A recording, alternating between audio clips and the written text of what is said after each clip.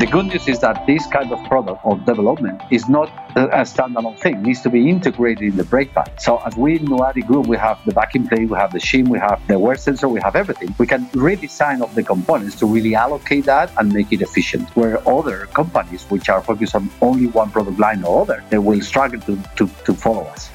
Welcome to Coffee Break, the official podcast of the Brake Report. Here we dive deep into the world of brake technology, bringing you exclusive interviews with industry leaders and insights into the companies shaping our future. Let's get started. Welcome. I'm Brian Hagman, and my guest today is Jose Ciordia, CEO of NUADI Group. Thanks for joining me, Jose. Thank you very much to you. Yeah, so, I'm excited to talk to you about, we got a lot of topics here I want to talk about, but I guess to get started, for those who may not be familiar with NUADI Group, can you share a quick overview of the company, who you are, what you do? Absolutely. Yeah. Well, first of all, I would like to thank the Brake Report for this opportunity because basically looking at the quality of the previous guests of Coffee Podcasts, I'm extremely glad to have been invited for this. So I'm not sure if I deserve it compared to the previous ones, but still, the only thing I can do is thank you. So yeah, NUADI Group is basically made of two very strong brands dedicated to design, develop, and manufacture brake components for all type of vehicles. So on one hand, NUADI, who has been supplying brake pad, backing plates, and shims to the OE and aftermarket sectors for more than 60 years. On the other hand, Sedeka, who recently joined the group and has over 40 years of experience in designing and manufacturing electrical wear sensors and hardware applications for all type of vehicles as well. Well, thanks to the great experience and the outstanding team that we have and a relentless work in innovation and product development and continuous improvement, NUADI Group has become one of the largest and leading companies in components for brakes design and manufacturing. And we supply them globally to the most recognized OEMs, tier ones, so brake systems and friction manufacturers all around the globe. So we're around 500 associates worldwide, and with our presence in Europe, Africa, China, and very recently Mexico, where we just opened a plant early this year, we can serve our customers closely in all the regions and at a global level. So we are a very customer-centric organization, always trying to understand our customer needs and learn from them and provide them the best solutions, trying to really add value to their businesses. This is NUADI. NUADI, great. So before we jump in and talk more about maybe the company in more detail, you know the automotive market really well, and I want to talk about the automotive industry in general. I guess from your perspective, how has the OE and aftermarket landscape,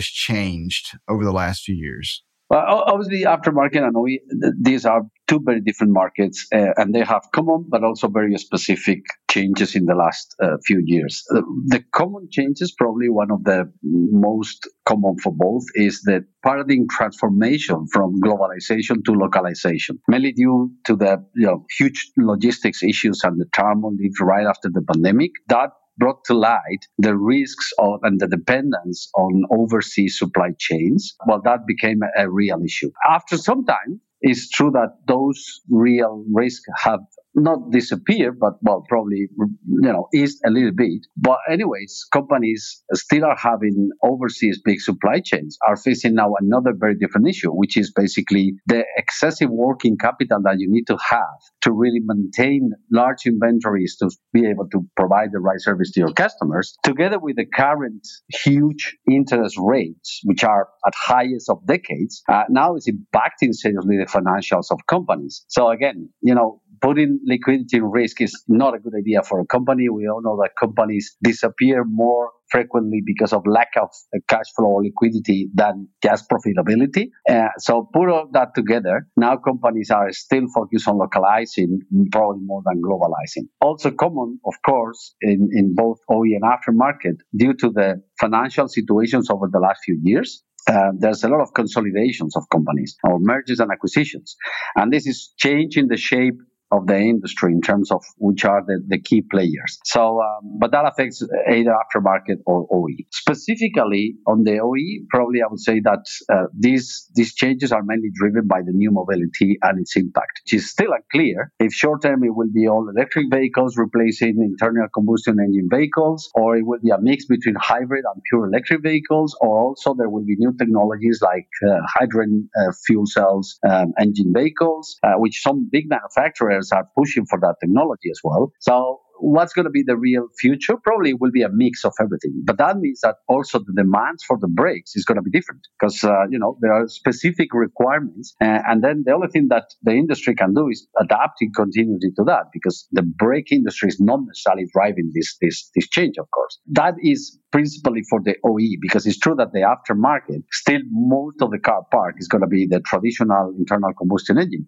but it's going to be transforming rapidly. And depends on the region as well, because like, for example, China, they just become the largest car exporter of the globe recently. And it's true that they are ahead of other regions in producing electric vehicles. They're back to the pre-pandemic volumes of car production, where in Europe or America were not yet there. And they are in fact, being able to satisfy the new demand of electric vehicles in some regions where the local manufacturers are not yet ready. So, this is going to change significantly the OE business. In Europe, on top of that, we know that we are not necessarily the best in some technology developments or the quickest, let's say. We are very good at building regulations, and we are very good at creating environmental friendly rules to really improve the life of people. So now there's a lot of focus on the Euro 7 new rules, which are going to affect seriously brakes, because so far all the focus was on the exhaust, either CO2 production or particles emission. But now it's going to affect also tires and brakes. Brakes are going to be heavily impacted by this. On the aftermarket segment, probably this will not have an immediate effect worldwide, maybe yes in Europe. But it's also true that there are other challenges, like, for example, the growth and the development of the distribution channels, which are different by region. Like China, still the average age of cars is very low compared to, or very small compared to Europe or America. And then the distribution, there are still different models that not clearly one is the final one or the dominating one. Whereas in America is very strong and very mature now after some transformation in the last years. And in Europe is still somewhere in the middle between the strength of the distributor and the brands and the manufacturers. So what's going to happen, is going to be difficult to say. But this transformation is started in Europe and started in China, and we need to see where it will go. Yeah, no, for sure. So a lot of changes, a lot of insights there. So with all that being said, what do you see are, I guess, maybe some of the main challenges or opportunities for you guys? Well, you mean for NUADI? Yeah. Well, sure. I think that, we are very strong in the aftermarket business. So traditionally, NUADI, both the Sadeca and the NUADI brands, were stronger in the aftermarket because we are relatively new in the OEM business. But in the aftermarket business, our product lines are not going to have an immediate impact on that. It's going to be slowly happening. But considering that our main strengths are being first to market, having the widest range, and always providing the best service to our customers, and this is why we're also now more and more global. At the end of the day, we are continuously adapting to the market evolution and to the customer needs. So we continually listen to them. We continually follow what they need. We proactively propose ideas to adapt to the new needs. And in fact, I think the biggest challenge is going to be to foresee the changes coming, to continue being proactive more than just being reactive like some of our competitors. At the same time, this is our largest opportunity. So it's a challenge, but also an opportunity, because if we can do that, we can always perform better than our competitors and then become the real partners and be an essential part of our customers, let's say, daily business. So our best opportunity is, with all the things happening and changes coming, to continuously give our customers peace of mind, and then making them sure that they can focus on their own products and their own problems, and having a partner that really they can trust. In the OE side, this is slightly different because we are relatively new. We have started in the market in parallel, both Sadeca and NUADI, in different products, but relatively new. And we are already proving to those customers that they trust us that, our main opportunity now is to continue gaining business, because we are proving the product, we are proving the service, we are proving the interaction in engineering, proposing improvements, efficiency improvements, product improvements, and this is paying dividends because we're gaining more and more business. So this is the real opportunity.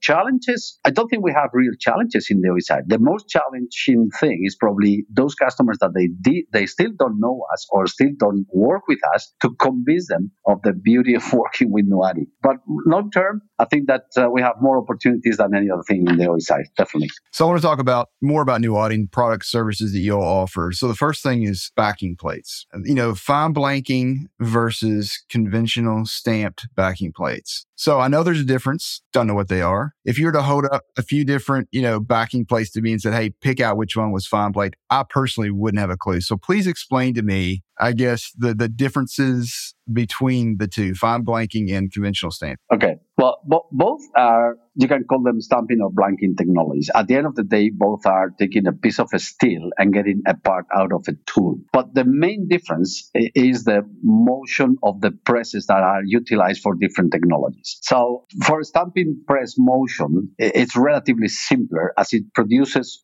let's say, one specific motion from the top to the bottom. And then you have to obviously design the tool for that to make it very, very simple. Okay. So for fine blanking, it's quite different because, in fact, a fine blanking press provides three different motions. So there's a stinger motion, which brings the stinger plate up and holds the material in place during blanking. And then there's a blanking motion, which is providing the blanking force to push the part into the die cavity. So the die cavity is the one to achieve the desired final shape of the part. And then there is a counter pressure motion holding the part against the blank punch during blanking, and finally ejecting the part when the blanking is complete. So obviously the fine blanking equipment is much more complex. That means also that it requires much more capital investment, but also tooling is relatively more expensive due to its complexity compared to conventional stamping, let's call it that. So the other main difference is production output. Because of the conventional stamping presses are simpler, they typically go much quicker. So the output is simpler due to a simpler kinematics of the press. In fact, none of them is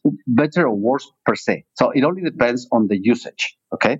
So the interesting thing is that for many applications, the shaping that you need on the profile of the part is critical. Let me give you an example. There are some parts of the seat of your car which are, let's say, holding the different parts of your seat, like the backside and when you move and set the seat of your car, they need to stay in place. And that's important that they are absolutely, adapted to the shape of other components. So for these kind of parts, having a total blanking around the part is very important. The nice thing is that for backing plate, the areas of the backing plate that really interact with the caliper are basically less than 20% of the profile of the part. So having a perfect shaping all around the part is not really necessary, but it's critical in those areas that interact with the caliper. That's important, but the key for a backing plate, in fact, is not that much the shaping, but it's the flatness. Flatness is absolutely critical. And why is flatness so critical? Flatness is critical for NVH, which is, in this world, NVH is the key. So obviously, we all know that a proper modern brake, the performance is there. That's never going to be a challenge. The technology of braking has been improved so much that the performance itself is never put in question. But NVH is becoming more and more critical, more and more even with electric vehicle cars, because at the end of the day, those cars, they don't have an engine. You cannot listen to anything except in whatever is rolling and the wind. So any single noise is going to be even more important to ensure the comfort of the driver. So the backing plate, in fact, is interacting with many different parts. It's interacting with the friction, it's interacting with the calipers, interacting with the piston or the fingers. So all those areas that are interacting, except in the shape areas that you need for the piston, are critical precisely because a lack of flatness will influence on all these interactions and will create noise and vibration. The nice thing is that a lot of people, and historically it's been like this, think that fine blanking is the best technology for backing plates, where in fact it's very simple that a fine blank process is creating more stress due to the proper motion of the press itself and the tooling on a part that conventional stamping. So having said that, let's face this. In stamping technology is like any other technology. There's no shortcuts. So the best tool produces the best parts. And a bad tool can produce one good part, but not necessarily all of them. So variation is critical. And the nice thing on this business is that most people do all the testing on one backing plate, then one brake pad, then one caliper. And obviously you need to do all the testing on that. But then if you don't rely in a good tooling could be fine blanking or could be stamping, doesn't matter. If you rely on a good tooling, that part will represent the production lot. If it's a bad tool, and typically chips tool are not necessarily good, well, the part that you are testing, and you might validate MVH or whatever, is good. But what is going to happen later on? And the nice thing is that you could even have one flat part for the testing, but then if the tool is not consistent, there's going to be a lot of variation. Is that representing the reality of your product afterwards? Maybe not. So the key thing here is that, again, on the MVH, let's imagine that we have a good tool, no matter what technology. The main thing is that a part, different to the example that I said on the seat, a backing plate is not just how flat it is out of the tool, which still could be very flat. The key thing is that this plate is going to suffer a lot of additional processes while producing a brake pad. So there's many. Shot blasting. First of all, the backing plate is shot blasted to ensure a proper adhesion of the friction and the painting and everything. But that means that the surface is changed mechanically, going over the yield of the steel and then potentially modifying its metallic structure. Then you have a second step, which is pressing. So when the friction is pressed, the press is pushing on the friction, and it's not the mold that is holding the pressure, it's the backing plate that is in the middle. And there's a lot of stress there as well. Then you have heating or curing, because depends on the technology. There's going to be either longer or shorter, but there's going to be a heating process to cure the friction, which needs to be strong at the end of the day. But that adds temperature, and that can affect also the metallic structure of the backing plate and release some of the stresses if they were created before, transforming or modifying the flatness. Then you have painting, not big deal because it's only just paint and slightly heated, okay? But in some cases also you have a scorching where temperature reaches over 600 degrees, which is the temperature that the metallic structure changes. Maybe not time enough to really have a proper change of the structure, but enough to release some of the stresses. So all these processes are going to affect the backing plate, especially if it had a stress before getting into the process. So a conventional stamping, if the tool is properly designed to balance the stress that is created on the steel of the strip, can be significantly less or stress less compared to a traditional fine blanking. Why? Because traditional fine blanking, again, I explained you the three motions, those are creating efforts on the steel. And those, at the end of the day, sometime will be released. So we've proven to some customers that at the end of the day, one thing is what you receive as a backing plate flatness, a totally different thing is at the end of your process. And variation is what happens. And let's face this, I'm an engineer. And honestly, engineers, if there's something we hate, is variation. It's our worst friend, believe me, for any process, for anything that you want. So you put all that together, and then after already gaining more than 40 OE programs and probably award more than 100 million backing plates, we are proving that this is a fact, and that a conventional stamping with a properly designed tool, again, a properly designed tool, which really balances the stress on the part, can be the best solution for this problem. So tell me about NUADI then. So what's NUADI's process, and how do you do that? How do you, I guess, solve that problem of the variation? How are you all doing it? Well, again, it is mainly on the tooling design. So when we receive a new part for any customer, we'll look at all the features that are needed to be created. And the kit, a backing plate can have lags, can have a chamfer, can have, some areas that are bended. So it depends on the shape and the design. The key is how you design the tool so that all the steps are, at the end of the day, balancing the effort so that the steel has only the minimal stress created so that it's released with the minimum or as much as possible stress-free so that later on processing part manufacturing are not affecting flatness. And this is the key. And again, there's very tool chips out there. Chip tools, any kind, that will bring variation by themselves. But on top of that, even a good tool, depending on the technology, it can also bring variation. And again, flatness is the big obsession for MBH, for any brake system designer and manufacturer. Very good. So finally, on record, I finally learned exactly the differences between fine blanking and conventional stamping. Excellent. I like it. So learned a lot today so far. So moving on. So we touched on environmental, eco-friendly aspect of the business business within the automotive industry. What's your take or what are your thoughts on, I guess, EU7 emission standards? And I guess, is it affecting how you all are developing new products moving forward? Well, first of all, a general statement on Euro 7 is very difficult to have an opinion yet because there's still a lot to be decided and described and defined. Everybody in the industry is struggling a little bit because there is a rule, yes, and the rule makes sense. So the rule is focused on eliminating or reducing a maximum emission of particles out of a vehicle. And specifically, particles are called PM10, PM2.5. So the diameter of them is 10 microns or less or 2.5 microns or less. And why those? Because those are the ones that can be inhalated when you are in your lungs when you are breathing. So for human being, they are harmful, really harmful, and reducing that is going to be good for sure, especially on places where driving is concentrated, like large cities, that is contributing heavily to pollution. It's true. On the other hand, it's also true that most of the focus so far was on the exhaust of cars, which obviously we know that there are particles emission. But it's also true that the industry has already developed a lot of solutions for that. So probably one of the reasons that the EU7 or Euro 7 was delayed from 2025 to 2027, but for light vehicles, for heavy duty vehicles, I think it's 2029, is that those solutions for exhaust are in place, but they are not inexpensive yet. So they need to be improved and probably, industrialized in manners that it can be more affordable. So let's say for a $60,000 car, those solutions are already in place. They are already, let's say, filters and some equipment that can reduce or almost eliminate the emission of particles. For a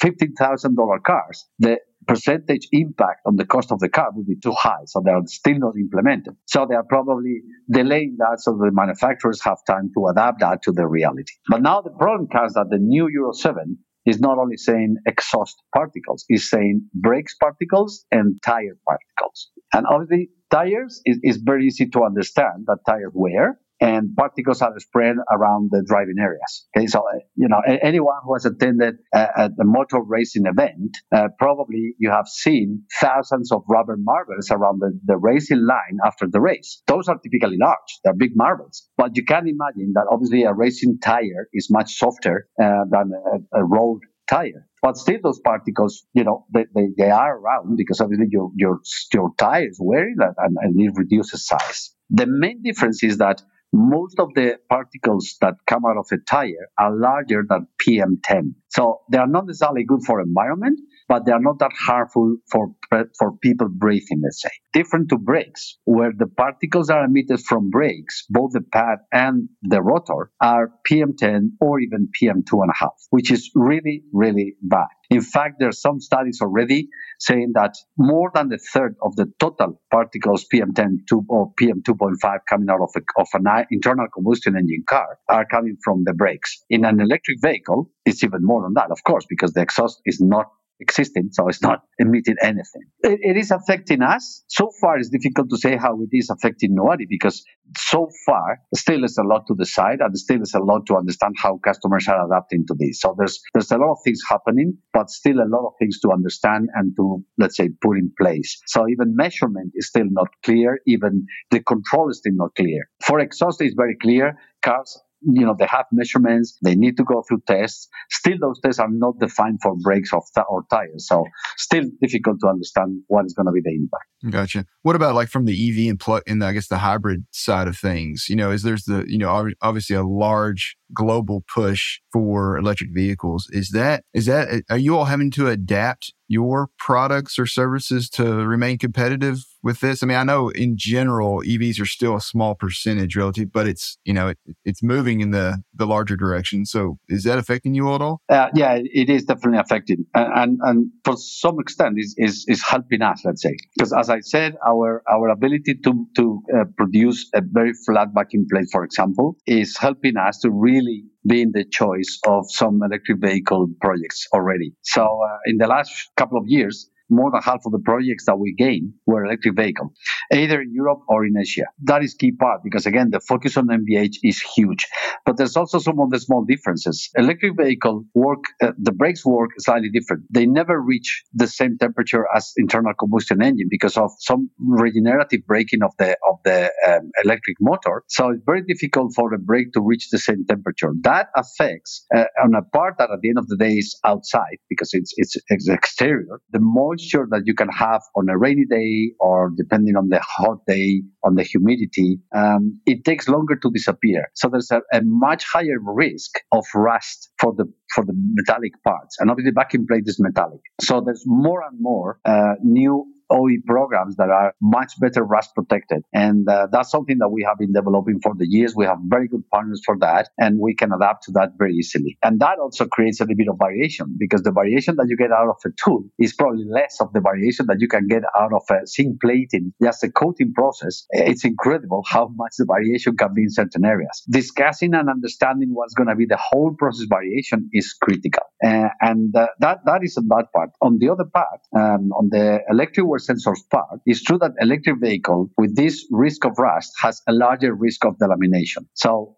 it's true that more and more backing plates, for example, are having more demand of mechanical retention systems, which we can provide and we are providing. But it's also true that delamination is something that you need to detect. And the traditional wear sensor, mechanical wear sensor, which was just a piece of metal hitting your rotor, is not necessarily the best solution. So more and more vehicles are introducing the electric wear sensor, which is fine for us, obviously, because A, that's part of our technology. B, we are working together with the OEMs on further develop this, not only the current, one stage thing, but further than that. So it's giving us good opportunities, in fact, yeah. Yeah, that's great. No, so getting back to the rust and corrosion aspect, what makes your product different? What prevents it from rusting? Well, first of all, you need to understand that the first thing that you need to do is using the proper steel. So typically in Europe and America, it's been traditionally very common to use pickle and oil steel.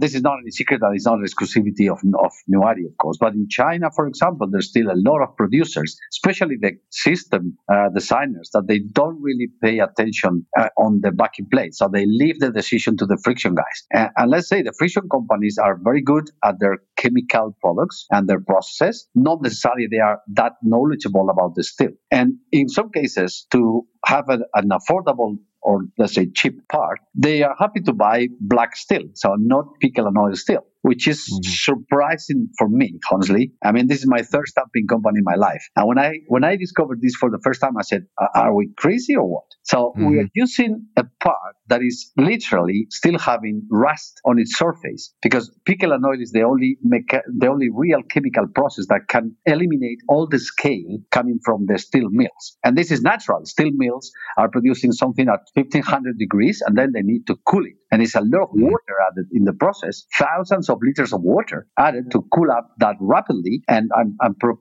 give the proper structure and mechanical properties of the steel. But that creates, obviously, rust, oxidation, which is called scale. So, you can eliminate part of the scale with some mechanical methods, but you don't eliminate all. So the fact is that some people are still using black steel backing plates, which means that you still have pieces of the surface that they have rust. So you put the friction on it, and obviously this is a point that is literally not gonna bond to the steel. So it's a natural start of a delamination in the future. So obviously we don't use that kind of a steel, basically because we understand the impact.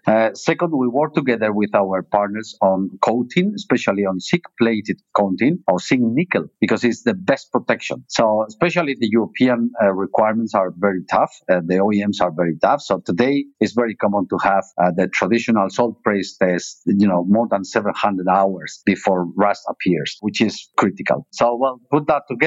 And then again, in some extreme cases with the heavy vehicles, especially now electric vehicles with double motor are becoming large and very heavy. The duty on the brakes are tough, so they are requesting mechanical retention. We are ready for all this, and we can provide all that solution immediately to our customers. So this is the way we help them. Let's talk about new products, new technology. Is there anything around the corner that you guys are going to introduce at some point that you can talk about?